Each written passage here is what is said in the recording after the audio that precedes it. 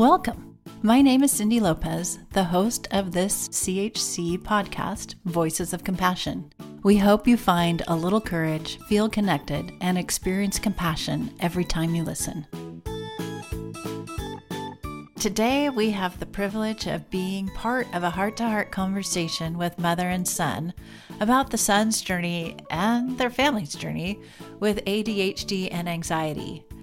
It's a really special episode featuring Sawyer Lythcott-Haims and his mom, Julie Lythcott-Haims. You know, as parents, you want to do everything you can for your child to make sure he's happy and successful. And we've had lots of conversations with parents about that.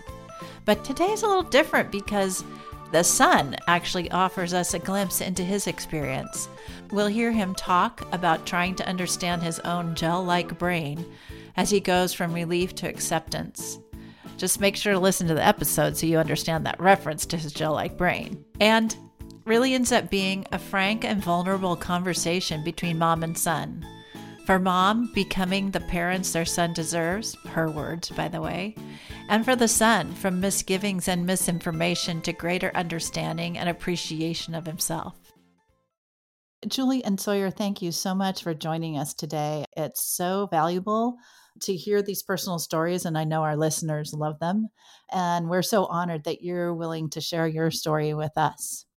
Thank you, Cindy. I really appreciate the opportunity to be here. I am at a point in life where I feel like I've gone through a bunch of challenges, and I'm ready to share them to make other people who might have the same challenges their lives easier. I'm grateful to be here too, Cindy. I'm got to admit, I'm having a bit of a moment. I get to be on podcasts, but I've never been on a podcast with my own kid. And I'm just really excited for this opportunity. I'm this person who's written about parenting, and I am also actively doing it and trying my best and often getting it wrong. And I'm really here to try to be vulnerable and open and hopefully be useful to your listeners. So Sawyer and Julie, let's start by maybe taking a look back. Sawyer, how was it for you as a young child? What was going on with you at school, at home, whatever makes sense to talk about? So school was this weird paradox for me as a really little kid. I knew I loved learning, but I couldn't make school work. And I remember having like a little time management sheet in second grade that my teacher decided that I needed. And I knew there was something going on with me, but I didn't know what. And fourth or fifth grade rolled around, and my teacher recommended I get tested for whatever they test you for. And I was like, okay, cool. I've got ADHD. And having a label to attach to all of those experiences made everything feel so much better. All of a sudden, it wasn't, oh, I'm bad at school. It's, I have this set of challenges that make school harder, and I can do something about that. Those first early years, school was really rough, but once I had some idea of what was actually going on with me, that made tackling everything much easier. Yeah, as an educator, I know school's not made for most kids, actually. Yeah, it's really surprising. I knew I was going to have a lot of moments on this podcast. I'm already having one, which is I don't think I've heard Sawyer say before what he just said, that school was really hard for him. From my vantage point, he was always bright, engaged, energized by school, a learner in the school environment at home. So I didn't know that school was hard for him in the second grade. I will tell you that his teacher in the second grade suggested that he might have ADHD. And my husband and I said, we don't want to pathologize this kid. We don't want to be part of the diagnosis culture that is pervasive in Palo Alto and the sort of pathologizing of boys who might be developing differently. And we just saw whatever Sawyer was going through as probably, air quotes, normal and not something that we had to react to with some kind of diagnosis or different way of being. The teacher in third grade had told us the same thing. We ignored it then as well. And then the teacher in fourth grade, who we had gotten to know, trust, and respect, which doesn't mean we didn't respect the other two, but this was now the accumulation of 2+ years worth of data, if you will, the fourth grade teacher told us, and we were like, you know what? We better get this checked out. And that's the set of tests that Sawyer's referring to. It happened in the fourth grade, where he got a diagnosis largely of ADHD, tiny bit of anxiety, the guy told us. Not quite sure what the tiny bit was in the testing. And we tried to respond by getting him the supports that were recommended at the time at elementary school level. And Sawyer says he was relieved to have the diagnosis. I think Dan and I didn't know what to do with it. I think we were a little bit afraid. We didn't quite know what it meant. We tried to do what we thought we were supposed to do. In retrospect, I think we didn't endeavor to learn about these diagnoses and to respect them and validate them and bring them into our lives and figure out what needed to change. We were sort of managing it as a little side issue that would occasionally crop up. I don't think we had any sense that for Sawyer, there was relief in knowing, meaning that for Sawyer, things had been hard for quite some time.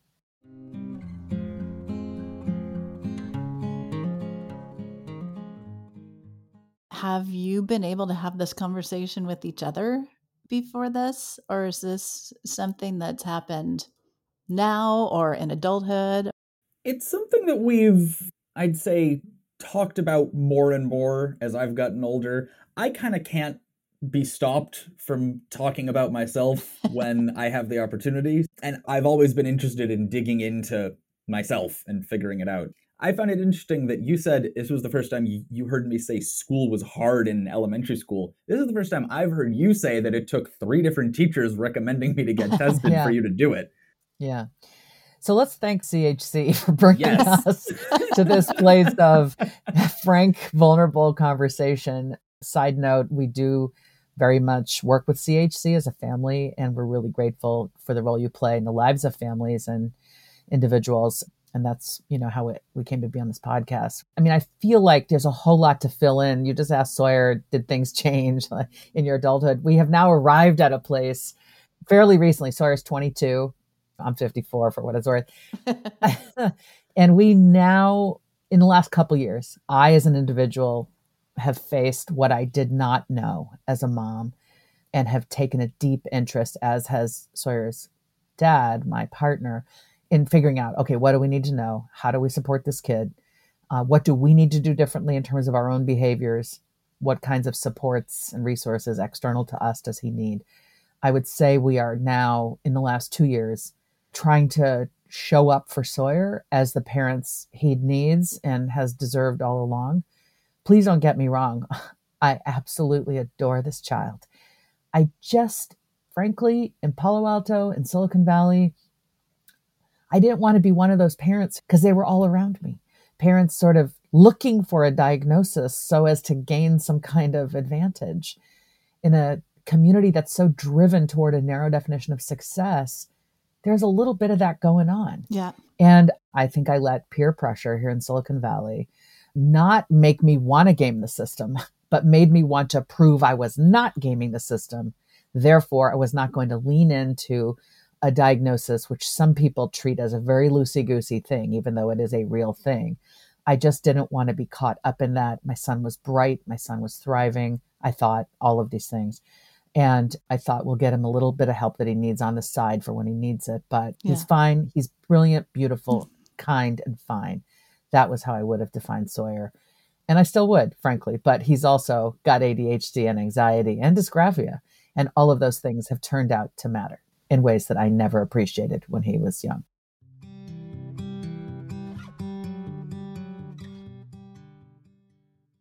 So, Sawyer, how did you feel about your diagnosis? You said it was kind of a relief. Absolutely. To know that there is like this collection of challenges neurologically based. And so how'd you feel about that? And Julie, you referenced, best ways to support Sawyer and what you were doing and thinking. Did meds ever enter into the equation? That's always something that parents want to know, especially around ADHD. I had my own misinformation-based misgivings about engaging with whatever the system that treated ADHD was. I don't remember how old I was. Mom, you may have to fill in this detail. You asked me if there was a magic pill you could take that would take away your distractedness, would you do it? 6th grade was when I first asked. Okay, that was post-diagnosis. And I said, how would it taste? What would it taste like? Right. And then I said, no. I had this vague idea of meds that people take to help with various things, but I thought they all kind of worked like anti-anxiety meds where you have to take them over a long period of time and it builds up in your body and whatever. And my little 11-year-old self was like, that's way too much. That sounds like a lot. I don't want to deal with that. You know, you actually said it in such a way that it just reinforced my own sense of your brilliance. You said, wait a minute. Would it change my brain chemistry? I don't want it to change who I am. And I'm staring across the kitchen counter at this 11-year-old who is such a science lover and comes back at me with this pretty thoughtful, educated response. And I just thought, yeah, that's a valid response. And so periodically I would bring it up. 6th grade, I brought it up. Maybe I brought it up again in 8th grade because the system was starting to heap itself upon Sawyer. And it was getting harder and harder to be distracted in the Palo Alto Unified. Yeah. And the medication journey finally reached its peak, or the inflection point happened junior year at Gunn High School. Yeah, I didn't want to take meds in middle school. I didn't want to take meds going into high school. Once high school got hard enough, it kind of hit me over the head with it. I was like, all right, it's time to try meds. I still had a lot of the fears around what it would do to me. I had a more fleshed out idea of the different types of medications at that point, but I've never done it before. I tried Adderall for 6 months, didn't do anything. I tried Ritalin, and the first day was like being reborn.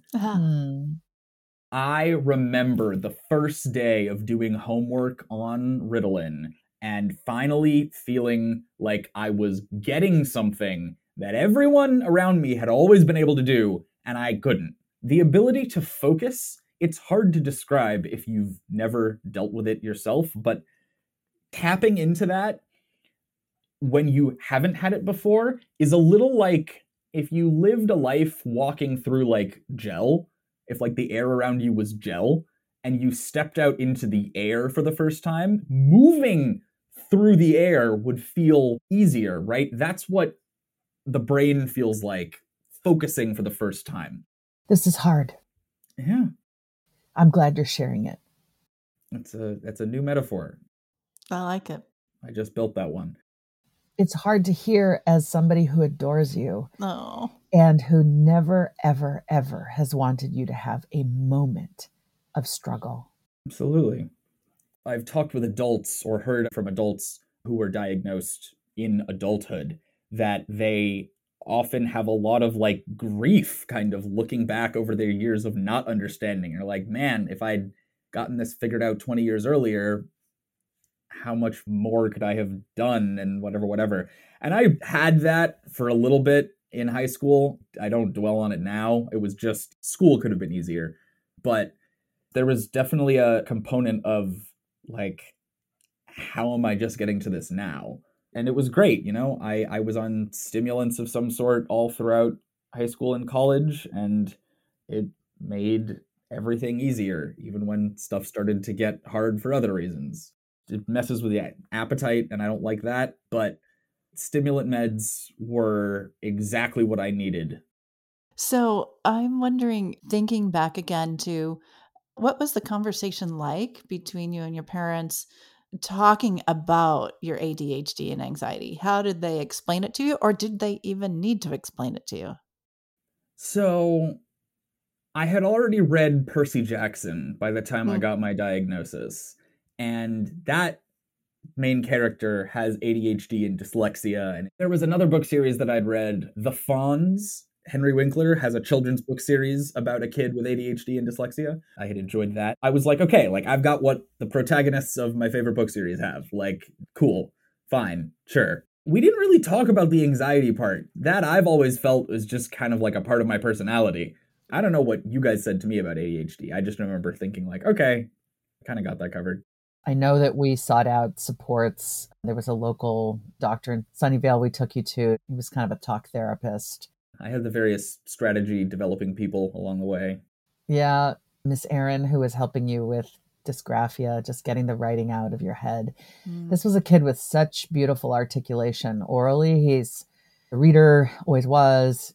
His ideas always seemed engaging and well above his grade. And I'm saying all of this because I'm proud of my son, but also to let you know that that is how I've always seen him. And this became, I think, part of my inability to see him because, frankly, those results that told us ADHD, a little bit of anxiety, dysgraphia, also told us his IQ, which is high. Yeah. And that made me beam. Oh my gosh, I always knew, but look, now I know, like, oh. And here we were, Palo Alto Unified, Gunn High School, all the right schools, brilliant kid. And, he'd go to school, he'd do stuff at school, was doing well. Homework was a mountain, a burden, an oppressive weight on him. And therefore, in our open floor plan house where everybody's kind of sitting on top of each other, it became a burden every single day of the week in high school. And it got to a point sophomore year, 5 hours of homework a night because of the distractedness, because he couldn't focus. Homework was taking so many hours. And we knew this wasn't the dreaded junior year when those hours are supposed to be okay, according to our community, right? This was not yet that terrible time. This was a year before the terrible time was supposed to hit. And I grew really afraid. How is he going to get any sleep if this is the amount of time homework is taking? And as I watched sophomore year play on, that's when I came back again junior year to say, is it time to talk about medication? CHC's Voices of Compassion podcast is made possible by the generosity of people like you. To learn more about supporting CHC, go to chconline.org/donate. Also, make sure to follow us on social media for more inspiring and educational content from CHC. So, Julie, you referenced when you got the evaluation results about Sawyer, you talked about the high intelligence scores, and you talked about it as, yes, he has ADHD, but he's really smart. Exactly. Mm-hmm. Do you want to talk about that? I think I saw him as formidable intellectually and therefore probably able to beat whatever challenges were in his path. I didn't understand ADHD. I just saw all that he was capable of. So I was seeing the diagnosis as explaining a few of the speed bumps he had hit along the way. But I think I just thought his intellect was going to win out. And, his curiosity about ideas, his deep interest in the various subjects that captivated him, I think I thought that would pull him through. That's not how it works, parents. No, right. In case you're wondering, your kid is brilliant and will have ADHD for the rest of their life, and it will continue to affect them into adulthood. Right. They are brilliant and they have ADHD. Mm-hmm. So fast forward to the summer of 2019. Sawyer had been at a small liberal arts college, a very rigorous place, 2 years. And he had come to us midway through his sophomore year at the winter holidays, told me and his dad, I think I need to take a year off school. I think I need to just figure things out. Things are not necessarily going well. It was that kind of ominous, but I've got a handle on it. Was that shocking? Well, he was at a school that doesn't really give out grades. You have to go ask for them. And I was not going to ask for them. So we were not getting any from him, but we were sort of gleaning. We're trying to be hands off. Cindy, I wrote a book called How to Raise an Adult, which is on the harm of overparenting. So I am desperately trying not to be that overparenting person. And there's a whole lot of irony here, obviously. So I am overparenting, as it would turn out. I have continued to learn about myself as I've tried to help others. So anyway, Sawyer tells us he needs to take time off. I think we had sensed enough of the difficulty without seeing any printed evidence. So we agreed that was a good idea. And he let us know what his grades were in the spring semester of sophomore year, which seemed to confirm time off to regroup or figure things out is important. 2 Ds and an F for what it's worth. 2 Ds and an F. Those were my grades. Putting it out there. I'm glad that you decided to share it. And that's when Dan and I bought all the books. Not literally all the books, but we went searching for some really good books around supporting people with ADHD, because that's when it clicked for us finally. however brilliant our son is, his situation is now out of his control. He's got a diagnosis. He's got some challenges. We don't understand them. We need to understand them. And we bought a bunch of books by Ned Hallowell that came recommended to us, and we flagged them up. We had 5 books total. And I would read one while Dan was reading another, and then I'd give him the next one. We had this round robin way of reading, and we flagged these books up with notes that we had made. And boy, did we see him in the books, and we saw ourselves a little bit. When Sawyer came home at the end of that difficult sophomore year, planning a year off, which he would take, he would leave school and get a job and live in Portland.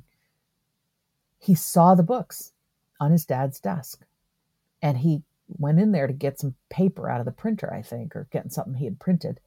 I'm in the kitchen, and he goes, "Mom, I saw the books on Dad's desk." And I just had this bit of panic, almost like we were secretly investigating him, but didn't want to let him know. You know, I didn't want him to think we thought there was anything wrong that had to be read up on, right? You can see I was still not in any place of acceptance. So Sawyer says, "Mom, I saw the books," and my heart leaps. And he goes, "Mom," and he puts his hand on my shoulder, and he goes, "Thanks for taking an interest in understanding who I am. Lord have mercy." Yeah. And I just looked at him and beating back tears as I am now and said, "Sawyer, I'm so sorry. You know, I want to be and Dad wants to be. We want to be the parents you deserve. And we're trying to get up to speed and learn all the stuff we did not know." And that's when we began to step alongside this kid, facing it rather than denying it. We were in denial.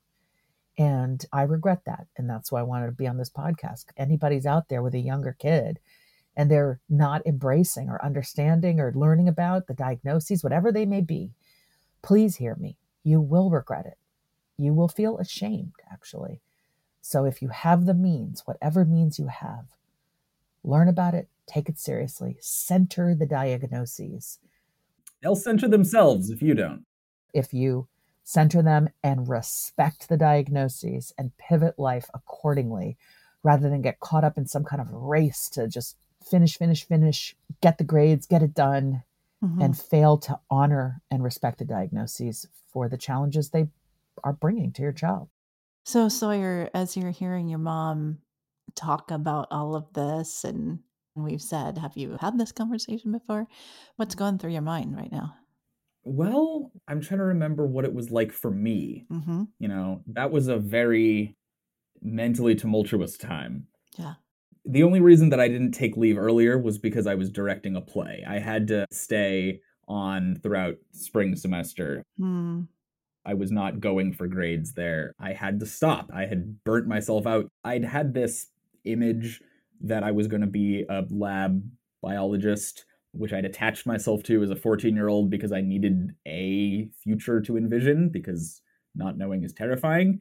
And when it came to organic chemistry and like lab work and all that sophomore year, I had this realization, like, maybe I have been going at this for the wrong reason. And being in that limbo zone was very destabilizing. I was aware dimly in the background that my parents were beginning to kind of learn about this. This is also when I started therapy for the first time in my adulthood. And I just remember that was when the anxiety was becoming a whole new part of life. Yeah. And a lot of things were getting harder. I remember just appreciating all of the support. Like, going off to college showed me that there are a lot of kids who have parents who just don't support them in any of their struggles and all of that. And I had these 2 parents at home who were desperately trying to improve on what, in my impression, was already a pretty good run of having parented me. I was really grateful. I felt looked after. Can you talk about your anxiety? And, that summer of 2019 that you both referenced, it sounds like the anxiety was kind of becoming larger. Up until I was 19, I always kind of just thought I had an anxious personality. I'm just an anxious person. It definitely compounded the stress of ADHD when it came to homework and stuff like that. There's such a insidious pair, ADHD and anxiety. But I had been terrified to go to college. Taking that next step out of high school was a big worry. Finding the stability that I did at Reed was very helpful. But then as sophomore year started with a big destabilizing event that made focusing on academics practically impossible, as I was feeling less and less confident in this future that I'd set out for myself, the anxiety of a increasingly destabilized future was building. Knowing that I couldn't do school and I had to do something else, I felt good that I could recognize that.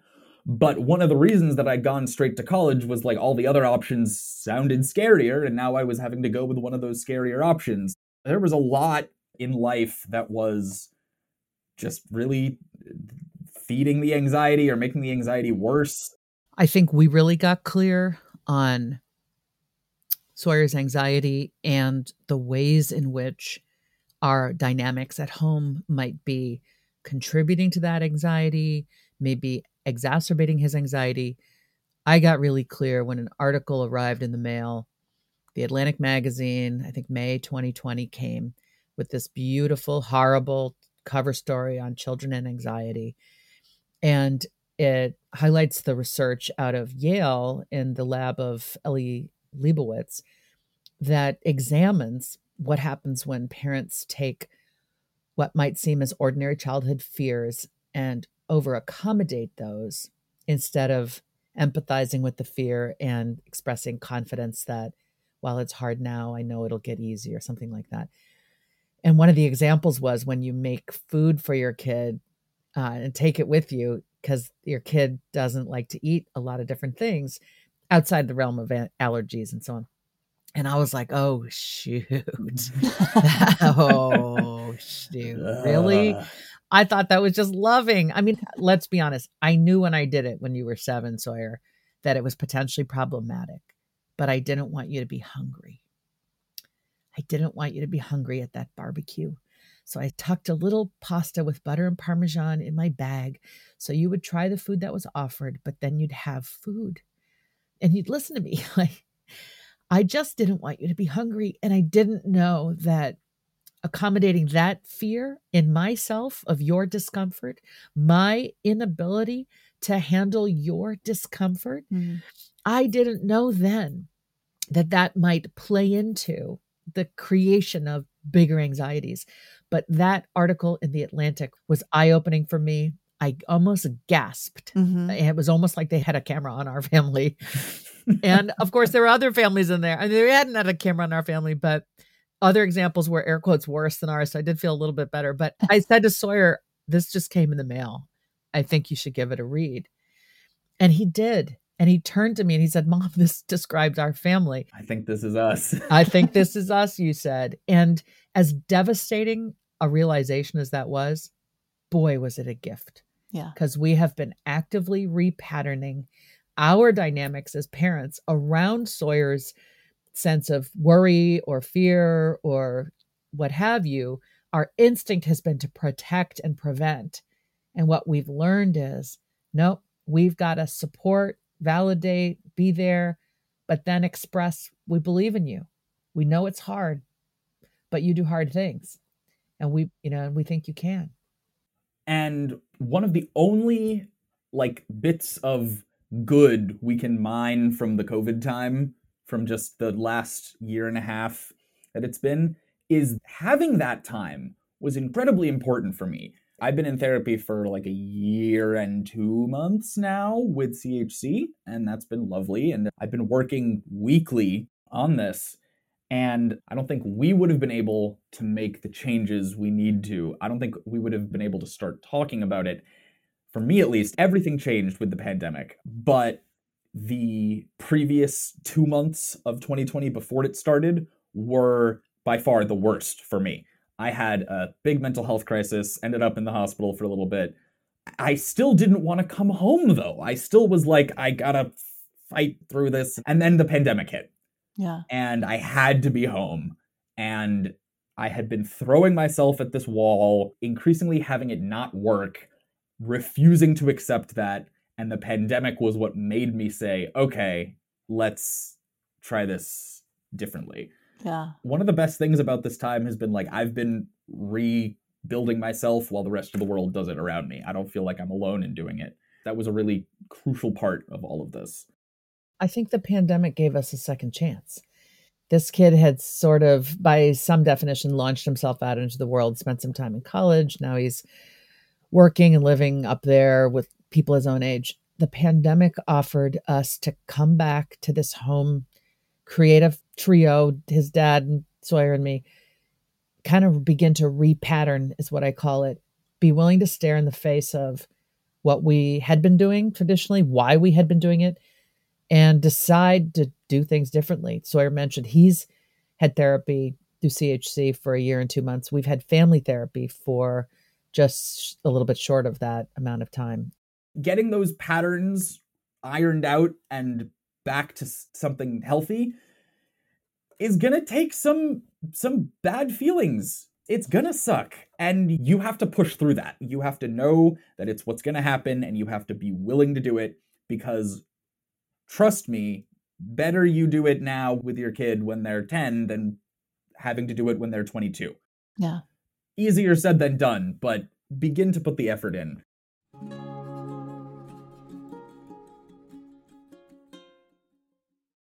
So speaking of that, Sawyer, as an adult, kind of looking back, what advice would you give to your younger self? I would say you're not going to be able to take this advice, but worry less. Let that sink into your brain and think on it and take meds. I really do wish I could look back and say, like, you will get to a place where stuff feels at the very least easier. Yeah. It may not ever be as easy as it is for other people around you, but my God, it gets so much better. And don't let your brain be as mean to you as it was to me. Julie, what about you? Like, what do you want parents or our listeners to really hear from you today? I think number one, that family therapy is what has enabled my son and I to be here in conversation with all of you. Mm. So it is worthwhile. We've been fortunate to access it through CHC. Don't be ashamed. Go get it. Go get it. Lean in. And as Sawyer said, it sucks, but we learned how to talk through the difficult stuff instead of avoid it, which is what we've been doing all of Sawyer's life. The second thing I would say is, don't be afraid of your kids' feelings and anxieties and needs and diagnoses. Lean into them, learn about them, validate them. We were running from them or trying to paper over them, and they only grew bigger as issues in his life and as issues between us. So that's important. I know this is hard. Let's talk. Tell me more. Center your child's needs rather than saying, oh, no, it's fine. You'll be fine. I mean, Sawyer would say to us, I don't think I'm going to be successful in the real world. He said that in high school as this brilliant kid. I said that all the time. And we were like, what are you talking about? Of course you are. Like, we did not hear what he was trying to say. So I would roll it back and spend a whole lot more time listening and not trying to fix or paper over, but really trying to listen and validate what was his reality. And the third thing I want to say is, often it's us, we parents, who could really benefit from some individual therapy to figure out what's going on in me such that I can't see my kid for who he is, or such that I need him to get these grades so badly that I'm just going to ignore this problematic situation and just keep pushing him.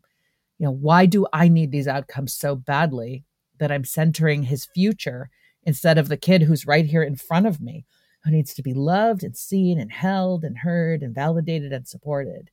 And I think we could, for anyone listening who can resonate, go do that work. I have been doing the work to understand the stuff within me that has made me the human and parent that I am. And I'm not trying to flog myself. I'm not trying to blame everything on me, but I am trying to own up to who I've been and how I've been, because I'm deeply interested in my own growth and my journey as a woman, as a mom. So I encourage anyone listening for whom this resonates to do what I did. Go do that introspective work.